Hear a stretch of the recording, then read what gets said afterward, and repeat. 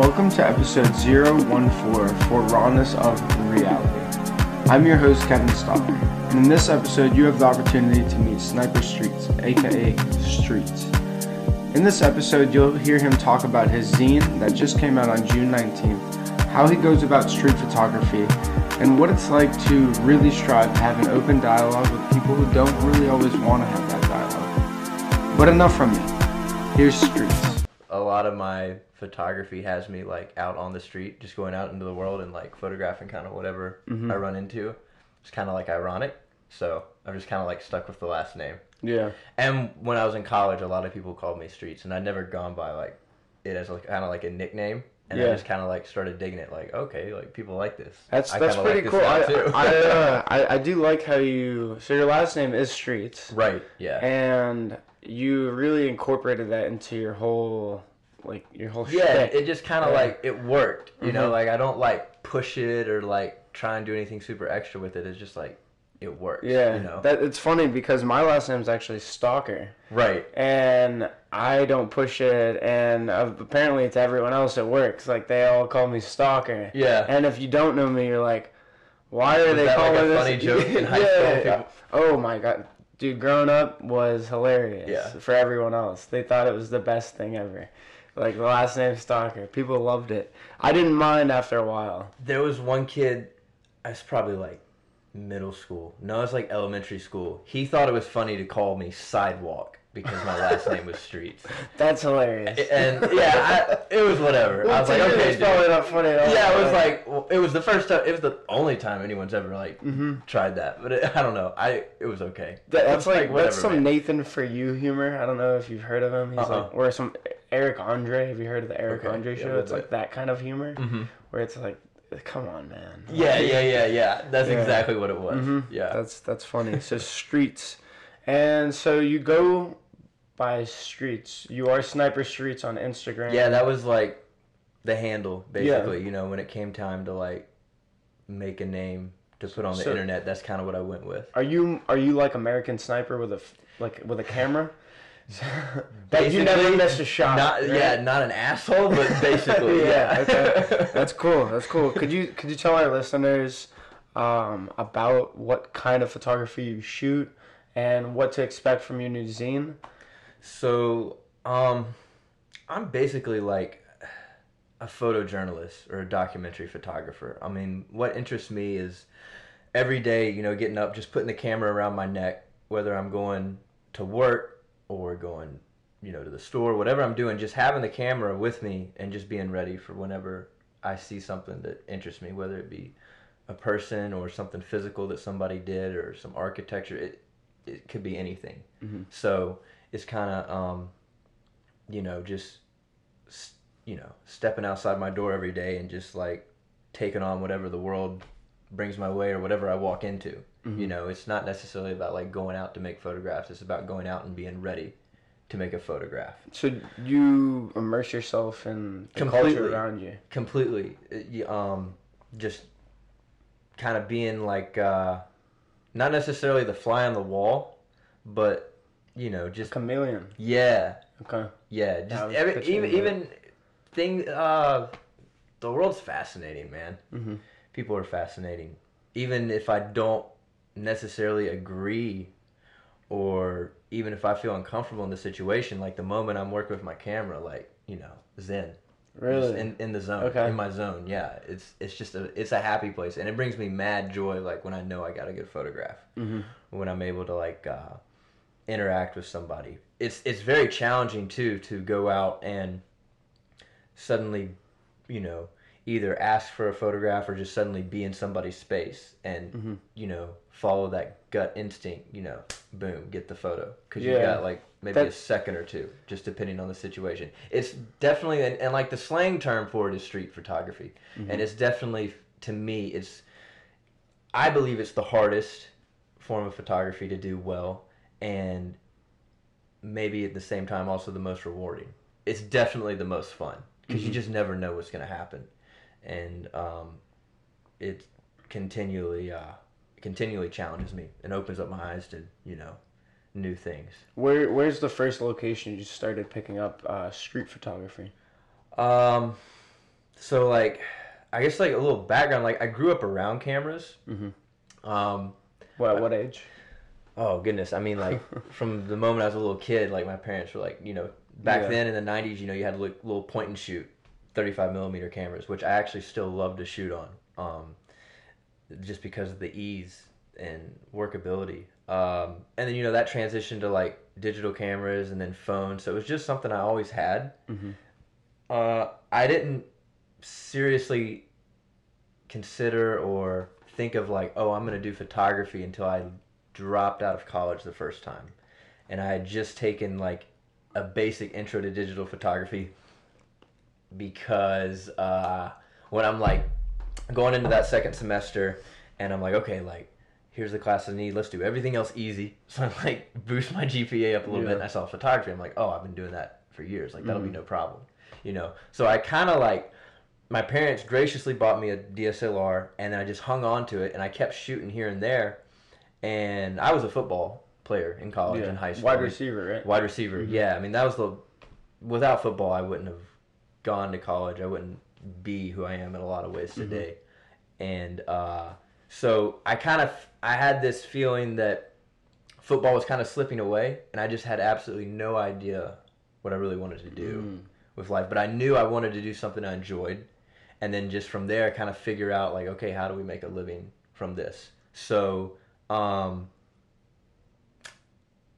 year of 2015, I'm just left school. I'm back home. I'm living with my parents in my parents' house in Alabama. I'm working at an Aldi's, and just on my free time, I grab my camera and drive, the 25 miles to downtown Birmingham and just walk around and take pictures. And so I basically just kind of learned that way. And then of course, like looking at what people were sharing on Instagram and, down the road starting to like pick up on, photographers from before Instagram. And that was when I think I really started to learn and figure out kind of like an avenue and just start to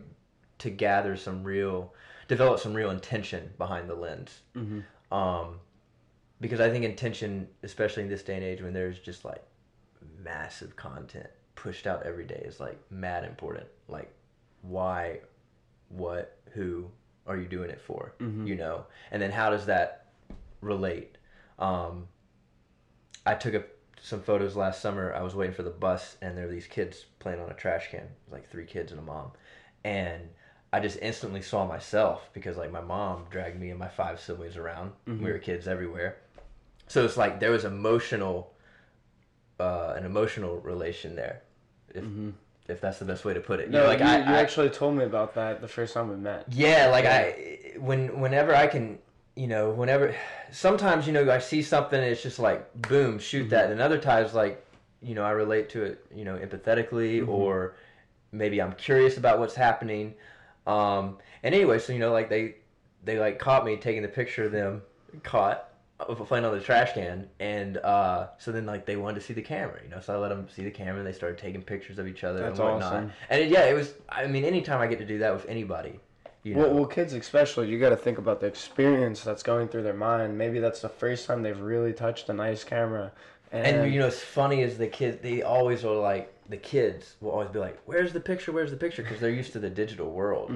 Film is like a 35 millimeter. They don't even know what that is. Yeah, they're used to it instantly being. And then the older generation, I was in Walmart last summer. I was shooting a Nikon F3 at the time, so it's, hanging around my neck, and I run into a guy. He recognizes the camera, and we talked for like 30 minutes in the middle of the aisle, and he ended up giving me a really nice enlarger for free. Oh, wow. That's kind of like another example. It's like, because I'm shooting film, when somebody recognizes somebody, older than me recognizes that, they're instantly like excited to see somebody young still using like an older medium. And I think, I don't know if I want to give the credit to Instagram necessarily, but like film has come back in a way. It's very interesting how it's come back. Things that would have been so frowned on aesthetically years ago are now like popular now, like light leaks and dust or scratches on your film. Blemishes basically are like pop culture within like, I don't know if I want to call it pop culture. They're pop culture for kids shooting film. I'll put it like that. That's Well, what I can do put you it. think because film is tangible, something we can hold on to, that it's becoming more popular because we're seeing our society go to phones and Yeah. technology so much that everything's not, you can't really like hold on to these like, Right, photos. it's not. Yeah. You know that I remember when Instagram first came out, and you know we had these little film filters. Like all those filters are built around, you know, film. And you know, like high level photographers, like I get it. They laugh. They're like, you know, I can do that with any camera I pick up. I think over time, like we started to figure out, like, oh, that's from film. Oh, I can go to CVS and buy some film. I can get on eBay and buy a cheap SLR for a few bucks. Yeah. And oh, now I can send my film off to be developed. I think people just kind of started to figure it out, and they're like, oh, this is fun, you know. So then they start doing it. That's awesome. And have you met a lot of people doing it now? Yeah, I have. I see. You know, especially if I'm like around a lot of the colleges, maybe like Point Park or just in Market Square. Like I see, you know, of course everybody's carrying a digital camera, but yeah, you know, here and there, scattered throughout, yeah, you see somebody carrying an old SLR. That's cool. Yeah. You know, so it's always fun. You know, those are the people I like to go up and like, hey, what film you shooting? Like, how long you been working with it or whatnot? You know, just like. I think it's really cool how you will just go out on the street and take a picture of anyone. Yeah. Like I think that's awesome. And I had a conversation with you about it, and then the reason why is because I was sitting somewhere. It was in Market Square. This will give you guys a little background on how we met. So it was in Market Square, and I was sitting down writing some notes, and directly behind me there was another guy, and I think he was also writing something down. But was he sitting on the ground? He was sitting on the ground, yeah. Up against the light pole. Yeah. And apparently it looked really symmetrical. Is that right? It wasn't even that. I just saw two people who had one was sitting on the ground, one was sitting in the chair, and y'all were both doing the same thing. So it was really a kind of a juxtaposition of like two people doing kind of like the same physical task, but like in kind of a very different situation relative to like how they were using the space. Sometimes it's not even about the person; it's about how the person's using the space, you know, or what they've done with it. You know. Yeah, I thought it was really funny how I was writing something, and then I looked to my right, and I just see you with this camera. Like, I'm thinking to myself, is this guy taking a picture of me? Yeah. And then I think I asked, are you a photographer? Yeah, and then we had like a 30-40 minute conversation. At least 40. Yeah, and it was really cool, and that's how we met. So I just think that's awesome how you have the balls to literally take a picture of anyone. Like that takes a lot of confidence. And that's what I mean by like it's challenging to enter people's space. There's moments, I'm ashamed to say it, where like I ducked out of the picture, and but that also pushes me to do better. And that's again why intention is so important, because when I first was taking images, it was on a digital camera, so it's easy to be shutter happy, and I just like shoot anything, not really knowing why. Yeah, just getting content. Right. Yeah, just figuring it out. Yeah. So you know, it's not that like if somebody gets mad at you, you're going to be able to explain your way out of it, but at least knowing why. That's big for me. It's not like, oh yeah, I just wanted to, you know, just blow you up with a camera. No, like, your hair is dope. Your pants, I love your outfit. The way you were sitting, your demeanor, the look on your face. It could be, you know, anything. Or intention is crucial. Yeah, or you're sitting on the ground, you know. And recently I've actually been pushing myself to walk up and make contact first in some situations where I just want to get like a portrait. And I don't know why that's more challenging for me than just like popping into somebody's face and getting the camera. I think because what I've realized is I've been slowly starting to get some of my film back, because I'm just like, I'm always shooting more than I'm developing. Well, that's the fun part, right? Yeah. And it's also just like, when I get tired of shooting Pittsburgh, I'll get tired of it. You know, I'm not like trying to like, I'm not rushing the process.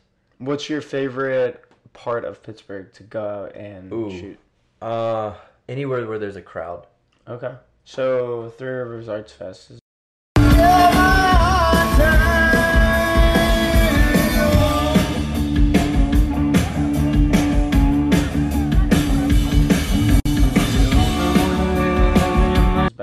Yeah, I was past 10 there. days? I was there. The opening weekend. Okay. What do you think of the Three Rivers Arts Fest and how? So I didn't get to go last year okay. since I've only lived up here for almost a year and a half now. So it was a lot of fun. I mean, we went down to have a picnic. So like we're walking down, like I'm taking pictures. We sit down to eat, and like I remember this little kid came up and like had a soccer ball. I just like reached for my camera and was like, just anywhere I'm at. Yeah. Like I don't have to be in like, I'm shooting pictures. Just whenever the picture's there, if I can get it. It's good to have it on you. Yeah. Right. You said it always. I mean, around all you your got to neck, do yeah. is put a camera around your neck, and And then the rest is up to you. I learned that from Ricky Powell. He said, and if that's too much, then. Ricky Powell, I'm not familiar. He's with him. Man, a legend, New York street photographer from back in the day. Ricky Powell. Ricky Powell, yeah. I like there's a documentary that really, there were certain moments that like really like I remember the first time I saw Bruce Gilden's work, and I was like, wow, I'm doing street photography wrong. Like this is how I've always wanted to do it. Like I like to look at pictures where I feel like I'm right there. That's why I talk about like getting in somebody's space. Like I'm not there with like a 50 or an 85. Like I'm shooting my 28 prime and I'm there. And Everybody's Street was one of those moments too. When I watched that documentary, and I've watched it more times than I can count. I still go back and watch it because I'm always trying to glean or learn something from somebody wherever they're at. If they've got something I can glean? learn. Yeah. I'm not familiar with that word either. It's like I don't know, it's like a fancy word for like pick up. Maybe I didn't even use it right. Okay. We'll get our fact. I want to know, but I want to. So I do this all the time. I'll just look up the definition of a word. I ask Siri a lot. Siri's really. Do you ever with that. you hear a word used somewhere and then you try to use it in a sentence, and you keep using it and then you realize, yeah, here we go. So glean is like extract information from various sources. So like I might type in Bruce Gilden interview on YouTube and then just like watch through all his interviews, or like find written articles. Everybody's Street's one of my favorite docs. I always go back to it because there's a lot of different photographers in there, and it's them on the street, it's them in interviews, and I'm constantly picking up something new from them, and then I can take that and put it into what I do in my own way. So glean's a verb then. It's the action. Yeah. So then I gleaned to prepare for this discussion. So then I have a question about something that I found, some of your work, and I was wondering if you could talk about it. So mass reality. Yeah. I didn't really understand, but I did like I liked like what was going on, but I didn't really understand what I was watching. And I was wondering if you could help, or maybe that's the no. That's so on point because everybody says that, and I get it because. So how mass reality started, like, Here, let's give the listeners a little background on what mass reality is. So mass reality is under his YouTube channel, Sniper Streets, or it's probably it's _ space streets. Probably. Yeah, that's your YouTube channel. And underneath that, you have a video called Mass Reality. And it's about 25 minutes long of various video and pictures. Yeah. Yeah. Yeah. It's like a mass of realities, real things that happen. Okay. When I went to learn Adobe Premiere, which is a video editing software, I was like, well, I have to have content. I have to have some audio to work with just to figure this thing out. And for the past 2 years, I had just been randomly shooting video, randomly collecting audio in that same way where I'm on the street and just like, it's like, boom, take that. I didn't know why I was taking the video. I didn't know why I was taking the audio. I just knew I had to capture it. And that's the same way it is with my photographs a lot. So now I finally like, oh, cool, I'm going to get to do something with this. Like, I always knew this day would come. Yeah. So, like I started toying around with it, and then I put it off. Like with my projects, when it's on my own time, it could sit on the shelf for 6 months, and then I come back around to it just because it's like I hit a wall, and it's like, okay, well, like either, you know, if I don't figure this out, it's like I don't have the energy anymore. I'm not gonna like stick with something if I'm not having fun with it. You know, I think a lot of times when people put something on a strict timetable, like now your intention is like, oh, I got to meet this deadline, and not just make it the best you can. Yeah. Now, obviously, like I can watch Mass Reality now and see things I could have done better, but it was about like getting it to a moment where it was like, okay, I'm ready to put this out. And it wasn't even gonna be public because since there's like a lot of my homies in there, I just sent it to them like, hey, like I made this in the process of teaching myself Adobe Premiere. What do y'all think? And they're all like, you know, what the heck is this? But this is dope. And I'm like, yeah, it's basically like a short film, a short documentary, and I somewhat formed a narrative of it, but it's basically just a mass of realities, a mass of moments all put together. Yeah, that's what I was capturing from. Yeah, with a little bit of me sprinkled in there with and I did the photographs the way I did. I'm trying to remember the music video Kendrick Lamar did.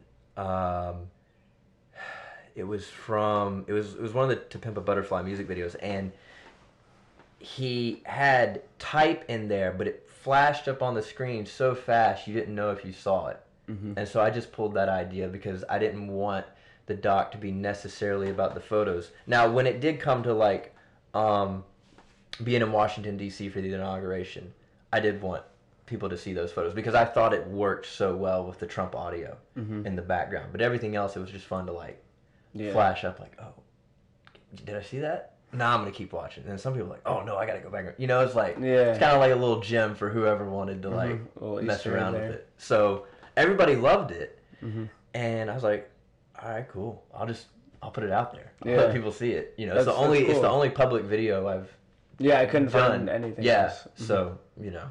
And then so that was the only public video you've done, but now is it June 19th or June 16th? June 19th. June 19th, you will be releasing your first zine. Yeah. And a zine, for those of you who don't know, it is a short form magazine that is created by an individual like himself or a group of people. And a zine, it's a really cool, neat idea. Could you talk about what we can expect to be in your zine? So this zine, it covers basically 4 individual peaceful protests from Antoine Rose. Okay. Again, I was just there for the first 3 because I knew I had to be there. And then by the time the very last, I don't want to give away too much, but the last protest, at that point I knew when I was photographing it, like a zine will come out of this eventually. I have there's a lot of other project zines in the works down the road. I wanted to go with this one. It just kind of worked out because of the timing. Wednesday will be the 1-year anniversary since his death. That's when the pre-order will be live, and all the money is going to his mother, Michelle Kenny. If anyone's gonna make money off of, you know, these photographs I've done, if anyone's gonna be capitalist, it should absolutely be the family. I completely agree, and that's powerful that you're doing that. But you know, I really hope that it's really embraced and a lot of people buy it and share it. How many copies are you making? I'm not sure. That's why we're doing a pre-order. Okay. I'm on a shoestring budget, so I'm trying to be like fiscally. Are you crowdfunding? Safe. Not at the moment. No. Yeah. That looks so like is the business side of all this is like I'm a photographer. That's my weak spot. But I've had a lot of other people around me help me, and it wouldn't be happening without them. Teamwork makes the dream work. Absolutely, it's so vital. Yeah, it is. When I'm trying to do things that I'm not good at, like I just get frustrated, and we'll see your years of playing sports actually comes into play when like you were a receiver, so you're a team player. You run an individual route, but the quarterback has to throw you the ball. You know what I mean? Or I have to run a route to, pull this safety down. Or you got to hit the block. Over exactly. Here, throw a block. Yeah. Hopefully not. I'm kind of small. I usually lose. I would usually lose. Well, I'm sure you enjoyed the crackback blocks. I'd go for your legs. Yeah. But the point I'm making is that you understand when to ask somebody for help, and I think football teaches that. It teaches Absolutely. Camaraderie and to know that you're not alone. So that's cool that you continue to not rely on other people, but Role you continue. Is vital. You continue to literally speak up for when you need a hand. So and that's good. The zines are fun because it's allowing me to work out this process. Down the road, I want to put out books. I have books in the work. That's awesome. And so I look at the zine, like being a big hip hop fan, it's kind of like the mixtape, figuring it out. I'm putting this is the first physical product I've ever put out. It's not digital, it's not virtual. How many pages? It's going to be like 75. 75, that's more than a zine. That's a magazine. It is big. Isn't that a magazine? Basically, if we're doing it by pages. If you're doing it by definition.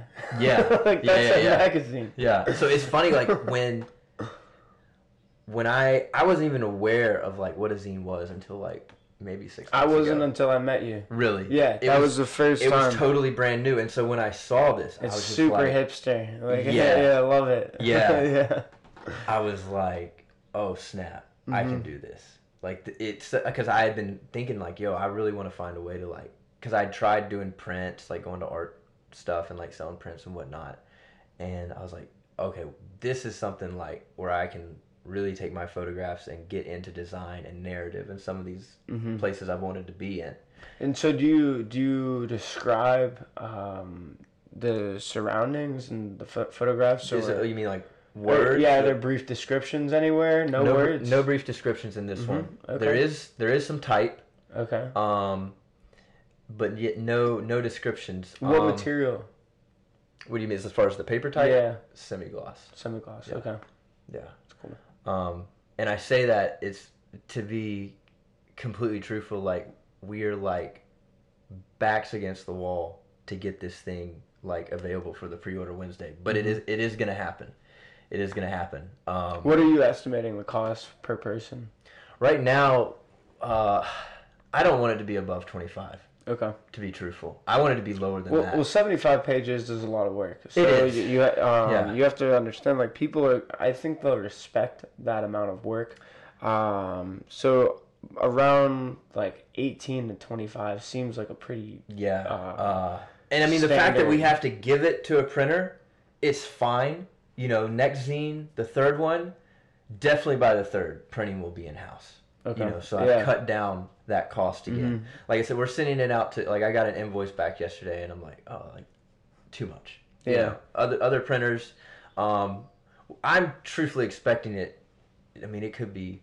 My hope is that it's lower than 20. I believe I can have it lower than 20 because, I want it to be like something, especially when they look at the price, like, oh yeah, no problem. See, coming from your shoes too, being a creative, and it's like this is your own baby, right? Yeah. And you're also, so you have this work that you've compiled, and you've created a zine, and you want it to be like a good price for people to respect it and buy it. But then again, you have that other side where all the proceeds, all the profit proceeds go to Antoine Rose's mother.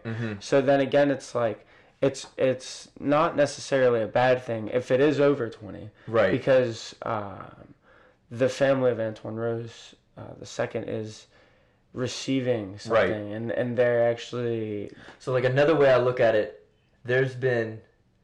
A couple months ago, there were two zines I wanted to get at the time. They were both $25. And I was just too broke to, like I could have bought 25, got the zine. But it's like, that's $25 spent the wrong way. I got bills to pay. So I kind of look at it a little bit from my perspective as well. And just understanding that, he also, Antoine, grew up in a poor community. So if, like, you only have a few bucks, like, you're good. You can still get that, and, provided, like, it does well. I mean, obviously I would love for his mother to gather in a lot of money off of it. Mm-hmm. But I'm gonna be grateful like for whatever amount. Yeah. Well, that's not even your entire focus with it, though. No, no, not at all. Because there's a message behind it. Absolutely. Yeah. And I'm just excited that like I'm finally able to like put something physical out to the world. Mm-hmm. I'm excited too. Like I'm really looking forward to it. If you guys haven't seen his work, check out your Instagram. What's the handle? At Sniper Streets. At Sniper Streets. It's basically like, it's funny because you're like I guess my YouTube is Streets or Sniper Streets. Yeah, I'm not even on there enough to know. I just tell people like, yeah. if you Google Sniper Streets, you'll pull up my stuff. Mm-hmm. There'll be a Tumblr, website, Instagram, whatever is under that. Yeah. Could you talk about to fellow creatives? So I noticed your layout on Instagram has kind of changed a little lately, where you put the white panels. Right. You put 3 white panels, Mm-hmm. and then you put 3 picture panels, and then you put another set of 3 white panels, Mm-hmm. and then it's another set of 3 white panels. So as you scroll, you see that it goes in this order. But when you put those white panels, other people who see your post are only receiving a white panel picture. Mm-hmm. And that's 3 in a row. Mm-hmm. And I could see some people being agitated about something like that. Mm-hmm. But coming from a creative like yourself, what are your thoughts on it? And does it I think it looks aesthetically pleasing when I go to your page. Mm-hmm. So how does it make you feel? And what do you think? It's like, far as the page, like, it's definitely like for the aesthetics. It's more to show you like to like break up the work, mm-hmm. so that the work's not all running together, and you can see that this set of 12 images was a whole project, and this set of 3 was a whole. Okay, that's really cool. I like that. Basically, because like at one point last summer, and I got this from what I saw Childish Gambino do this first on Instagram, and then I saw Kanye do it for Valentine's Day. And he was new to Instagram at the time, which is unique. His feed was blank. He shared 50 images of basically like celebrity couples. Mm-hmm. The 51st was him and Kim. And that was like, it was there for a couple days and he deleted it. I was like, wow, like that is beautiful.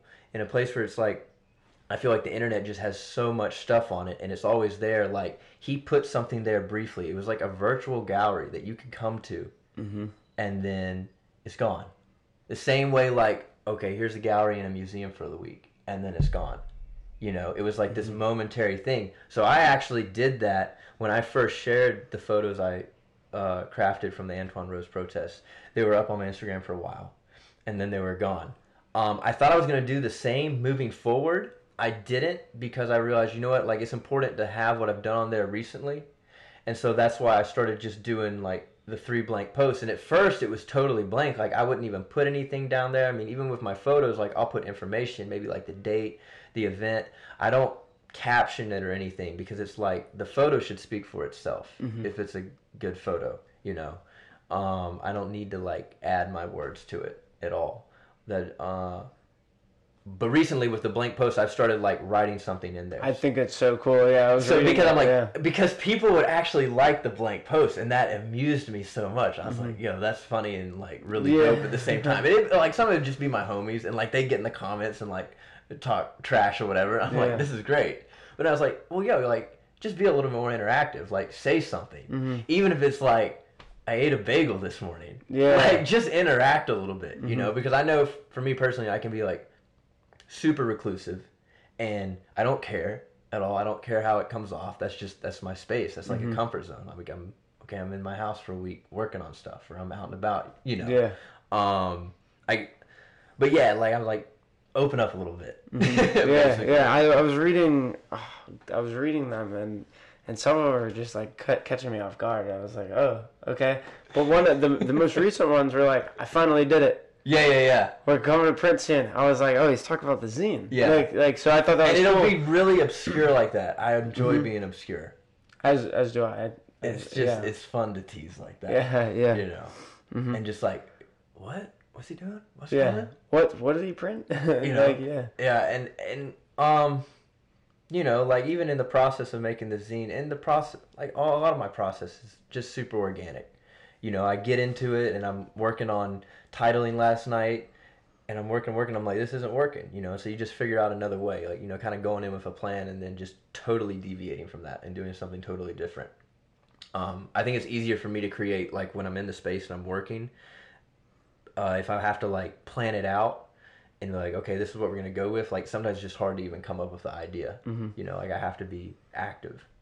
So, is there any advice that you'd give to a person who just picked up their first camera within the past year, and they're looking to be a photographer, but they don't know where to take it or what to do? Where to take? Yeah, I would get on YouTube. I would Google how to shoot in manual, and I would start there, and I would learn that, and then I would go outside my house or in my house or whatever. I would just have my camera with me, and I would just start taking pictures. I mean, the same way I did it. Just start taking pictures, figuring it out, messing around with your settings. You know, there's always at least two ways to do the same picture once you understand manual. Could you elaborate on what that means? I'm not necessarily do my best. a photographer, so. You know, like if I took your portrait right now, you know, I could do it. I could change. So you have your ISO or your ASA, which basically is telling your light meter or telling your camera the sensitivity of your film or whatever. If that makes sense. You have your aperture, which is basically like a hole in your lens, and that hole can widen or tighten. So it's controlling how much light is coming in. And then you have your shutter speed on the back. So you have this little shutter that's going to, you know, pop up and allow that light to come in and hit your digital sensor or your film, whatever medium you're working with, your old glass plates. If you're doing it like the old-timey guys, 4x5s, you know, like in the cartoons where they go under the... Yeah. So basically, because I'm going to try and give, like, a better example, but, like, I would mess that up too much. If you change just one of those things, just by changing, if you set it up one way, you could change one of those things and then adjust the other two settings to do the same picture. You would get a different, I think that's correct, you would get a different effect aesthetically because you're crafting the photo different technically. But I mean, you still be like, subject matter wise, it's the same photo. Okay. Yeah. That's cool. So, say it one more time. There's so ISO, aperture, and shutter speed. Those are the three. ISO, aperture, and shutter. Okay. I guess the three technical pieces as far as your camera is concerned that you should be concerned about to understand first, and then of course you're going to go out into the world and you're going to start thinking about light and where is light coming from, and the light's bouncing off of this building and hitting down here, you know, and am I shooting into the light? Am I shooting against the light with the light to my back? All sorts of stuff. What's your ideal setting for a photo? As far as, okay, let's see. Or would you not want an ideal setting since you kind of just go out there? Yeah, see, I'm more of like, I just go out there and I just take what comes to me. So maybe the ideal setting I do like a lot of sunlight. Okay. I like to so work. I like work. Not the place. Yeah, I guess so. We only have 190 sunny days a year. Yeah, few and far between. Which is funny because when I lived in Alabama, I wasn't shooting a lot of film at the time. I came to this place where I was like, I knew film was the direction I wanted to go in, and I knew that, okay, kind of what I've done digitally, like, that's great, but I'm going to have to kind of take a step back and really put in a lot of work and not really have anything to show for it for a while I, you know, figure this thing out. Which is another reason why this zine is so exciting. I've recently been striving to get better at as well, is just like, because you can listen with a stubborn ear. Okay, I listen to you. All right, I'm going to keep doing what I'm doing. Yeah. That's well, you're just hearing me at that point. Yeah. Right. Yeah, you're not hearing to correct. Yeah. You're hearing to, you know. And just, you know, also like, you know, putting little things into perspective. You know, like, okay, I'm sick today. Well, I have this bill to pay, but you know what? My health's more important. So, all right, hey, I gotta call off today. Yeah. You know, I've found it's, you know, there's certain things in my life I was just far too emotionally attached to, in some form or fashion, because I wasn't looking at it with a proper or healthy perspective. Okay. Yeah. You know, that makes sense. It was like lower or higher than where it should have been. Mm-hmm. I guess is the best way to put it. Would you say you're getting that? Yeah, I'm striving to find just that balance, balance in everything. That's cool. And like our bodies, man, like we're messed up. We're all just messed up. So for me, it's a spiritual place. Mm-hmm. Being at peace with your spirit. Yeah. That's where it starts, because like, you know, like you see the clothes, you see me, but like me is what's speaking out to you from this body. This is just the shell I'm living in, you know? Yeah. So also kind of looking at myself like that, like, okay, well, like, you know, maybe you didn't like, you know, what t-shirt you wore today, but it's all good. Like, that's just the t-shirt you wore over what you live inside. You know? Yeah. It's hard. It's hard to have a healthy perspective if you don't have truth too. You know. No, that's powerful. I think you're right about that, because it is hard to have any perspective if you can't be honest and truthful with, one, yourself, and then two, those around you. But one, you have to be truthful to who you are and what your intent is. Right. And the way you carry yourself, the actions that follow, and the choices you make, and that all comes full circle to create you. So. And man, especially just, it's kind of, I think, like constant reevaluation. And understanding that you have to fail to win. You know, like you have to lose to gain a lot. You know, you have to mess up maybe to figure out, okay, well, this is how I do it. I'm so great at failing. Yeah. That's good. Yeah. That's good. I'm a great failure. Yeah. That's good. I've strived to do well and never fail, but I've realized that while doing that, I've failed so much. But learning from that failure has created this mindset, and that is what keeps pushing me. Healthy perspective. Yeah. Not like, down in the dumps. No, like, no, you have an opportunity now. Opportunity, yeah. I tore my ACL once. I got surgery. Told me about this. Yeah. And then I tore my other ACL. I didn't get surgery. I felt depressed for a while, and it was eating me up, and it's still torn to this day. But I realized I took it as a lesson, as an opportunity to do something different, so I couldn't just get that depression a hold of me and keep injuring myself doing, like, I mean, I was running, but it was just like the mind is so powerful.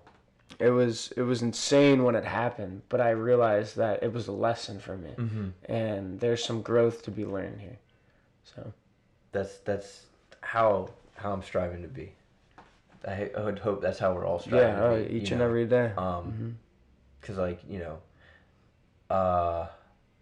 and I think you know, again, that's some things I picked up from football. You know, you get knocked down a lot in football, so you have to learn how to pick yourself back up, and then just, you know, taking kind of like that same aspect or same approach in life. You know, it's not about what happened to you; it's about how you respond to what happened to you.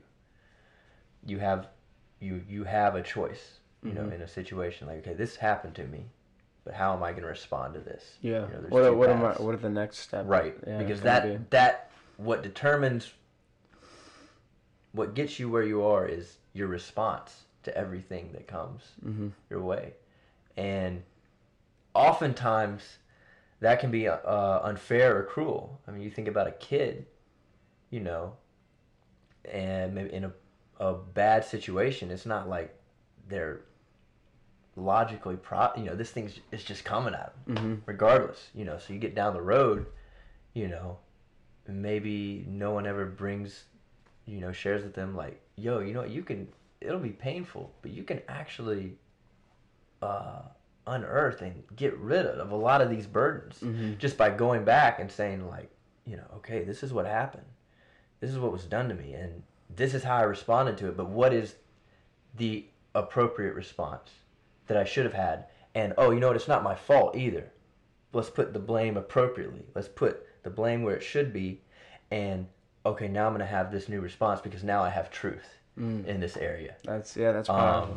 That's another thing that I recently, just throughout my day, just stopping like, okay, why are we feeling like this? Like, okay, and just working through it and like, okay, like this is what happened. And I mean, it'd be stuff from years ago, bro. Mm-hmm. I mean, we carry this body, we carry everything. Yeah. And these memories and emotions, they're just in there tumbling, like a dryer. Mm-hmm. You see the clothes, they're just there. You're not even conscious of it until somebody or something in life, like, shakes it. All of a sudden, like, it comes out, You're like, oh, snap. Where did that come from? Yeah, no, But, we're so... extremely accurate. We got to go to job. We got so much stuff going on in this society, so much we got to do. It's like people don't even have time to even think about the fact, oh, I need to deal with myself. Because I got to survive every day. Yeah. It's tough, but like you said, it's a balance. Yeah. Mm-hmm. And it's 100% worth striving for. Oh, yeah. Definitely is. You need inner peace. You do.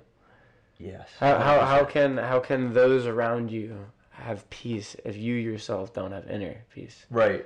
It's not. Exactly. Like we feed off each other's energy. So, this is now burst time. Burst time. And this is the first time for burst time. Okay. Let's get it. Oh, yes. This is Starburst. Let's go. I hope I don't get sued. So burst time means we're going to eat some Starburst. I'm going to ask Streets here some quick questions. They could be quick or I'm normally a long-winded person. Yeah, that's okay. That's okay. I'm horrible at short answers. So yeah, we're just going to crack these open. I got all pink. It's like watermelon, I think. I love all the Starbursts. I'm not sure. Take as many as you want. Okay. I'll put them here.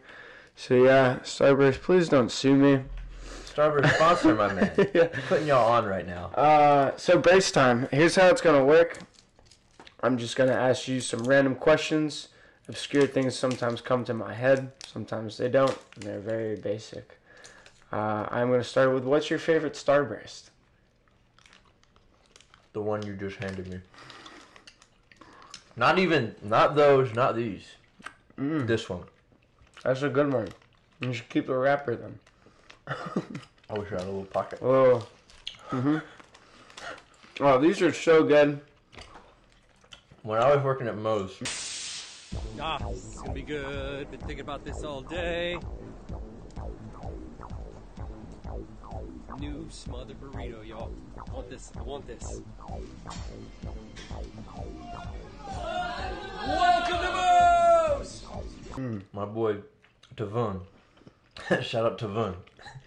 That man would always bring in candy, which I loved, because, like, you need a little candy during your workday. You know what's even funnier? Another story. My first year playing football, 8th grade, one of our senior wide receivers, another guy who just loved candy. On Thursdays before a game, we'd have like a light practice. Just like helmets, shoulder pads.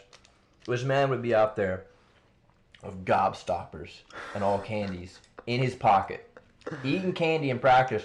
Oh. I just go like, what's up, Chris? And just like stick that hand in there, grab some candy like he already knew what was good. That's cool. That's really cool. I like that. All right, so most inspiring photographer. Oh, man.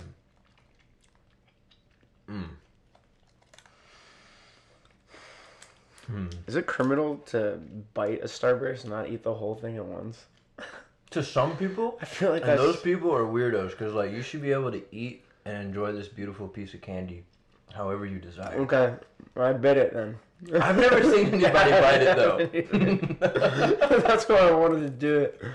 But hey, I really got to think about this, because there's been so many moments where either, and the inspiration is always different. Sometimes it's not necessarily their photography. It's like how well, like Joe Myritt's classic example of somebody who's not necessarily his work I admire, but how well spoken he is. Because I don't necessarily consider myself a person who's well spoken. I'm like abrupt and blunt, and often will communicate something poorly, and that's I think I'm gonna have to go with Bruce Gilden though, because that's the guy that keeps popping in my head. Just because when I first saw his work, it impacted me so profoundly. Bruce Gilden. Bruce Gilden. Yeah. All right. If you could write a check of any amount of money and give it to a charity, would you write the check? Yes. Okay. Mm-hmm. If you could go to any water park, what would it be and why? The beach, because the beach is. That's a terrible answer to that question. No. I go from Florida, so I go with my I gut appreciate the because beach. I grew up going to the beach every summer, and we would we'd pass by the water parks, but we always went to the beach. I don't know why we didn't go to the water parks. I guess like my parents just weren't about like paying for 6 kids and themselves to go to a water park. That's quite a bit, yeah. Yeah. That is. But having gone to a water park or 2 now, it still doesn't beat the beach. The big, as my guy Rizzo in Muppets Treasure Island says, the big blue wet thing. Nothing beats that. Okay. So I'm gonna stick with the beach. The beach. All right. And anything you want to tell the listeners that's coming up? Even if we've talked about it, something they should look obviously. out for? Please support the zine. Antoine's mom. The pre-order will be live this Wednesday, 6/19. Where do they get it? So it's funny, like I have a big cartel up now. Cartel? Cartel. Yeah, I think that's what we're going to do it through. Because I have a poor habit of like... What is that? Sorry, I'm not familiar. Big Cartel is like, it's an online shop, basically. Okay. Are you going to link that to your Instagram? That might help It will be people. linked to my Instagram. Okay. How about your website? Linked to my website. Okay. Yeah, And Sniper Streets, sniperstreets.com. And that's on your Instagram URL bio spot. Mm-hmm. Yeah. That would probably be the best place to go. Yeah, that's probably These are like next time I do a podcast, like all this stuff will be done. Like, I'm gonna be way ahead of the process. I'm not gonna be such a noob. But well, the thing is, so Say His Name, by the way, is the title of the zine. Okay, I'll say his name. Mm. That was a sign that was present throughout the protests, and a chant that was present throughout the entire part of the protest. So And the zine is very much a documentary of the people, the environment, the events, the moments that took place, and I think one of my most joyous things about it is just how, and I want to be careful how I say this, because a photograph can be honest and still misconstrued or misinterpreted. Hello? What? And sometimes, like, I'll even look at a photograph and, like, I kind of have an idea of what's going on, but it's still very relative. And what I like so much about this project is just, like, if 50 years from now or 100 years from now someone picked this up, like, there would be, 70-something, beautiful photographs of this event that took place. And, I want to know more about this. And they get on whatever, some futuristic internet, Yeah, no. They go back in a hologram or something. And they're like, right there with it, wherever we're going to be in 100 years. Be nuts. It's scary. Yeah. I hope I've passed peacefully by then. To be honest with you, I'm not sure.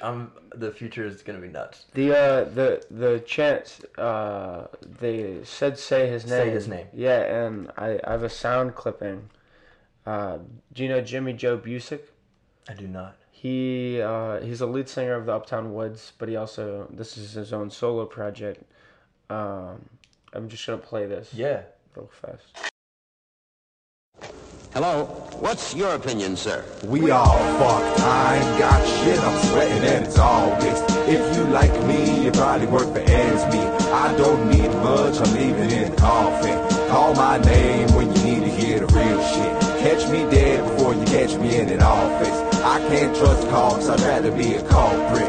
Read my rights and then lock me in the handcuffs. Send me off. We're all lost in America. Mass hysteria, mass media, master shaping, mass appeal, peels away our character. Mass control, mass produce. The news ruining mothers, mascara, mass shootings, mass incarceration. There's no use praying, the mass is missing mass, the pastor masturbating.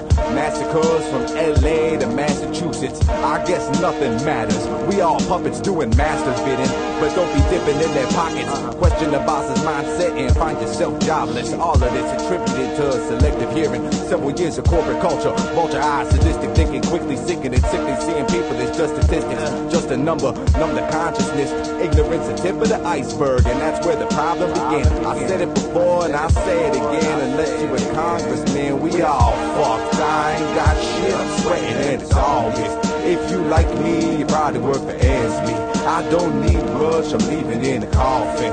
Call my name when you need to hear the real shit. Catch me dead before you catch me in an office. I can't trust cops, I'd rather be a culprit. Read my rights and then lock me in the handcuffs. Send me off, we're all lost in America. It doesn't get stereo, instilling fear from feeling inferior. Police employing serial killers, it's a serious business. Terrorizing their victims, leaving kids without a father. I hope it haunts you, I hope you see his face forever engraved in your memory. I hope your soul never rests in peace. Temperature rising got me sweating in a cold world. This a matter of survival deep inside a nightmare. Life lost, no love felt, no question of suspects. Lost bailed, free to roam, bail unsecured, on house arrest, but he ain't home, he ain't alone. There's a load of officers better off in a morgue. Instead they acquitted in court, the system corrupt. Crooks and thugs posed to serve and protect, they provoke and destruct. There's no justice, no peace.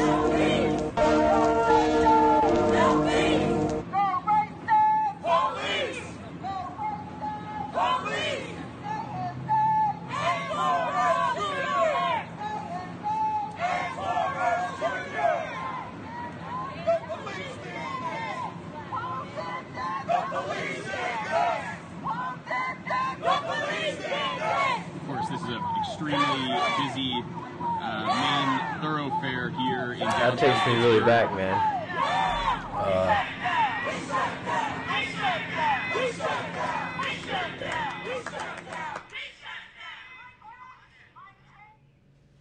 Yeah.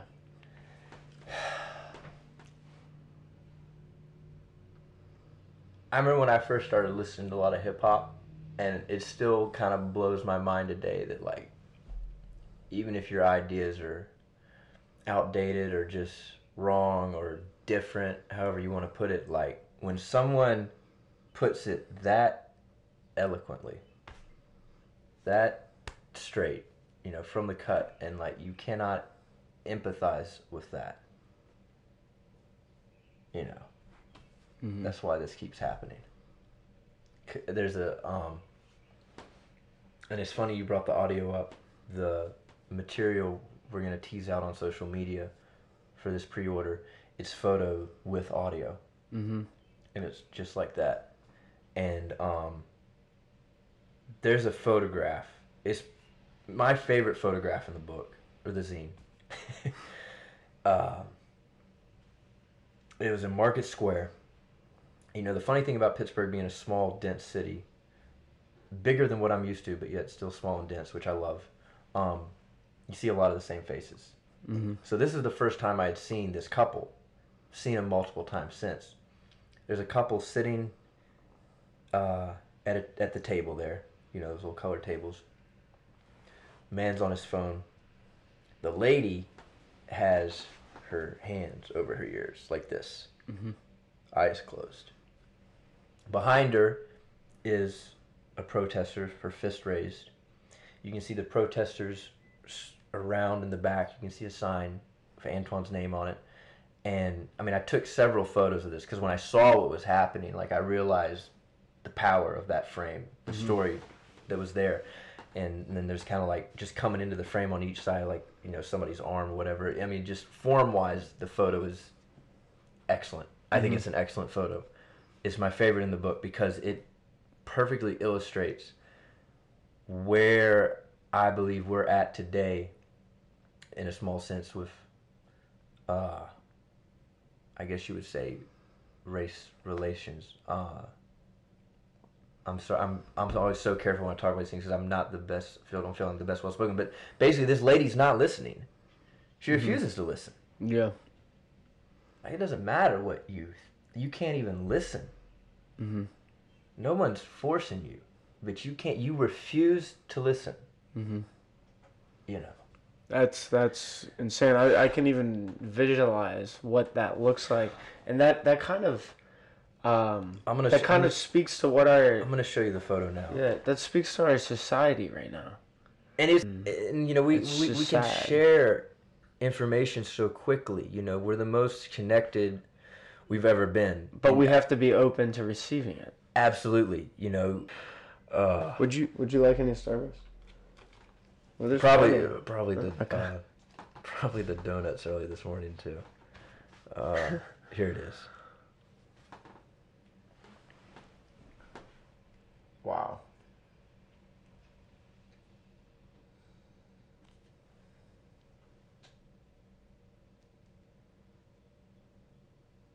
That's insane. You know, that's yeah.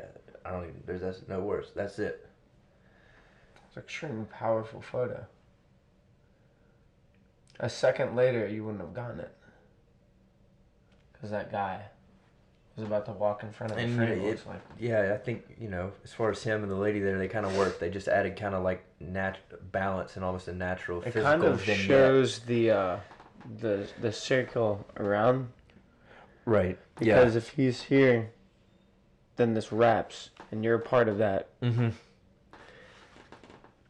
But for her not to even... Okay, you disagree, but you open. can't listen. You can't Yeah. be open to hear another. And this line is of a sign of disrespect. Right. That's. I can't even hear myself right when I'm saying... Right. Like, it was the physical act. It's such a sign of disrespect.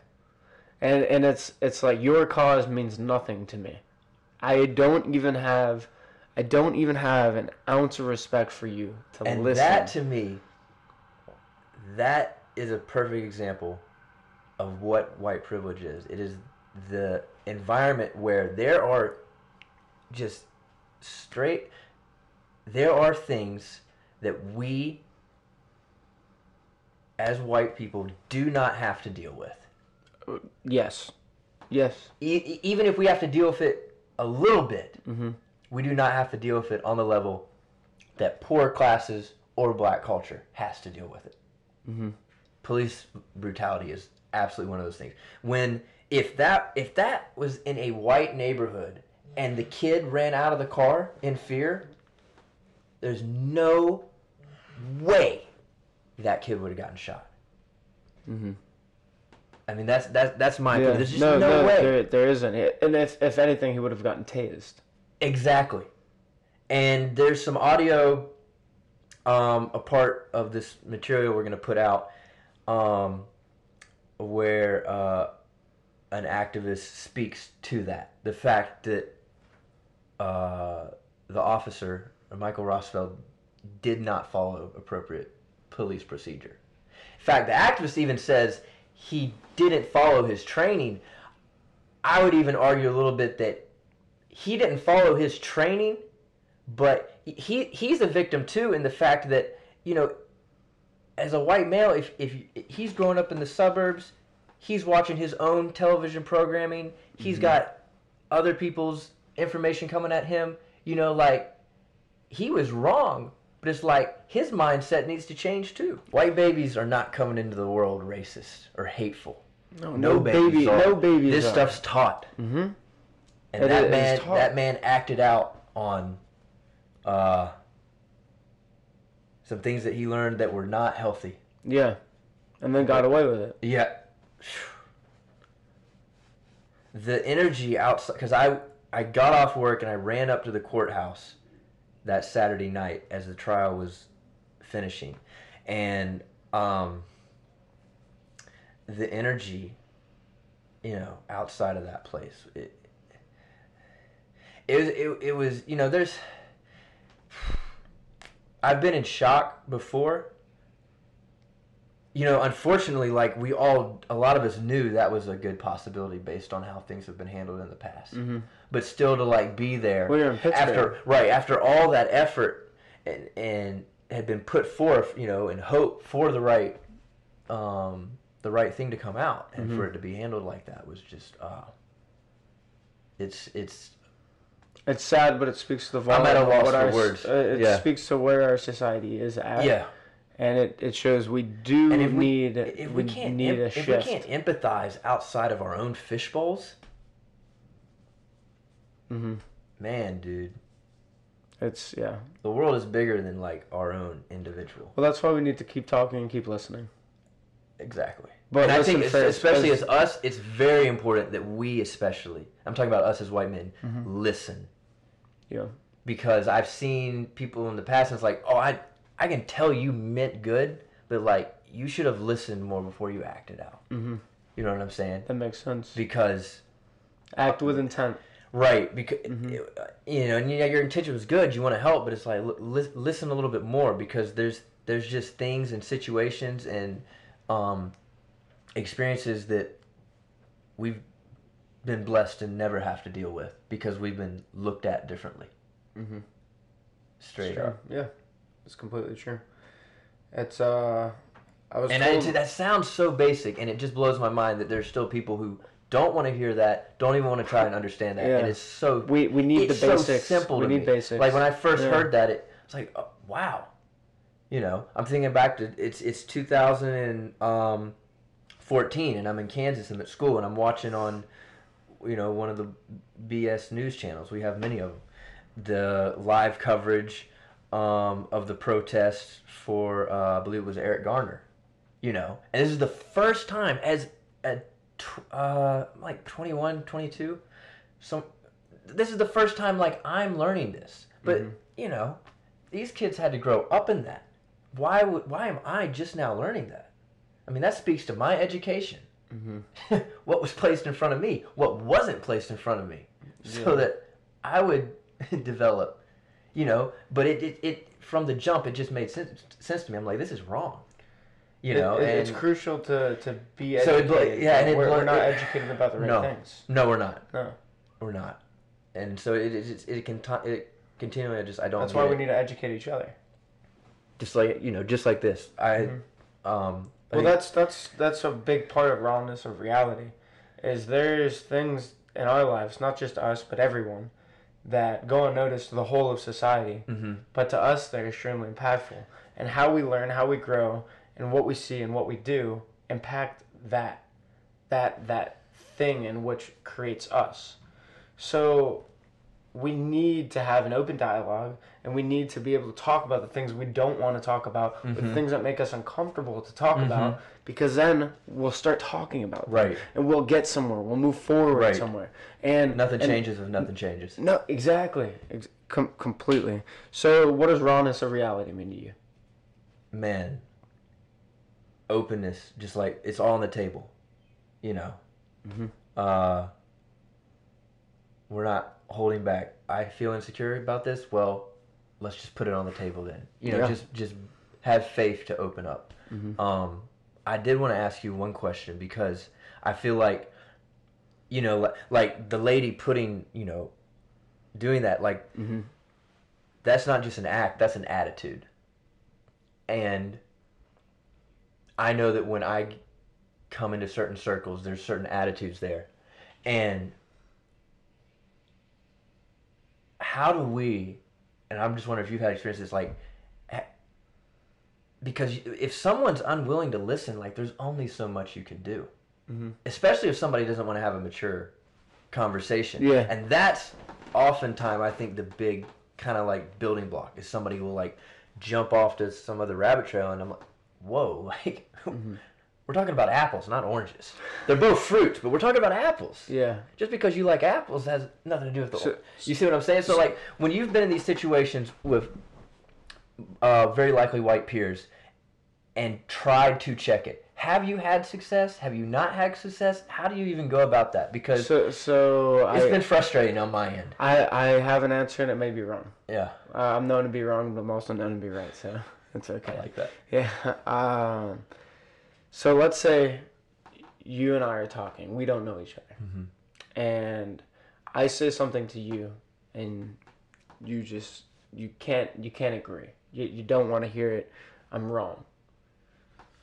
I then give you an opportunity to tell me why. I let you lay it out all on the table. I turn it around and I listen to you. I engage in what you have to say. I take an interest in your interest. Right. And then I create the common. There is now that common ground. You find the common ground by taking interest in others' interests. And if you take interest in their interests, then you will inevitably find a channel in which both of you are able to communicate. And in an environment where that woman was with her hands on her head is not going to be in the environment in which she has an opportunity to speak. So what then needs to happen is part of that crowd, once they leave, a person should go up to somebody who they see is agitated or rebuking whatever sound is around and let them talk.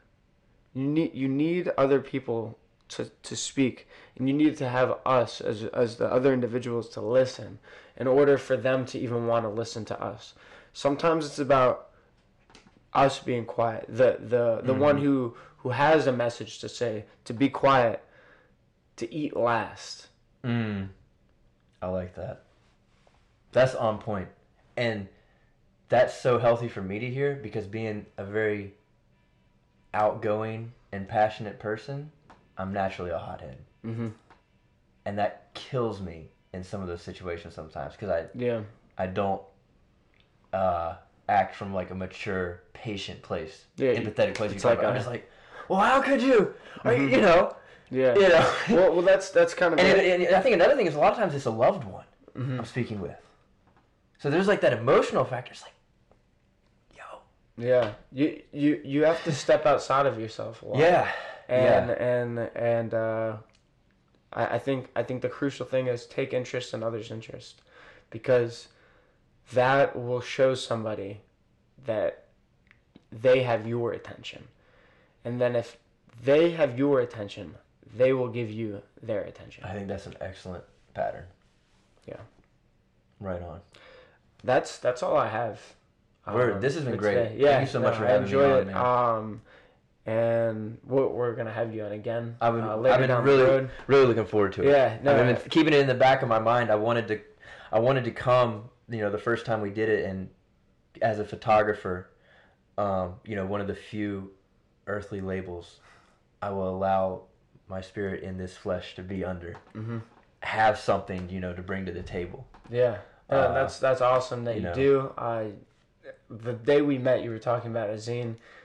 June 19th, it's coming to fruition.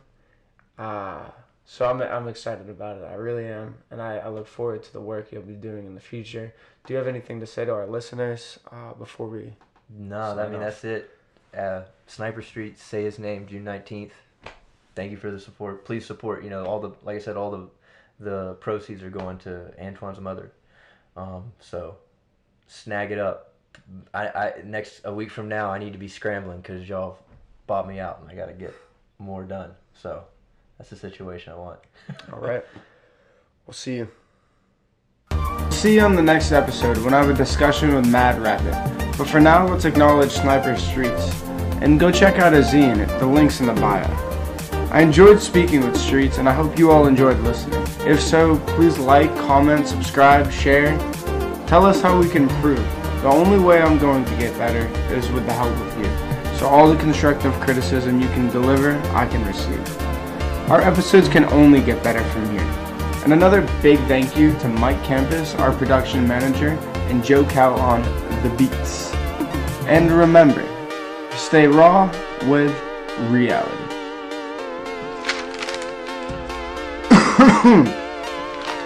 Oh, yeah.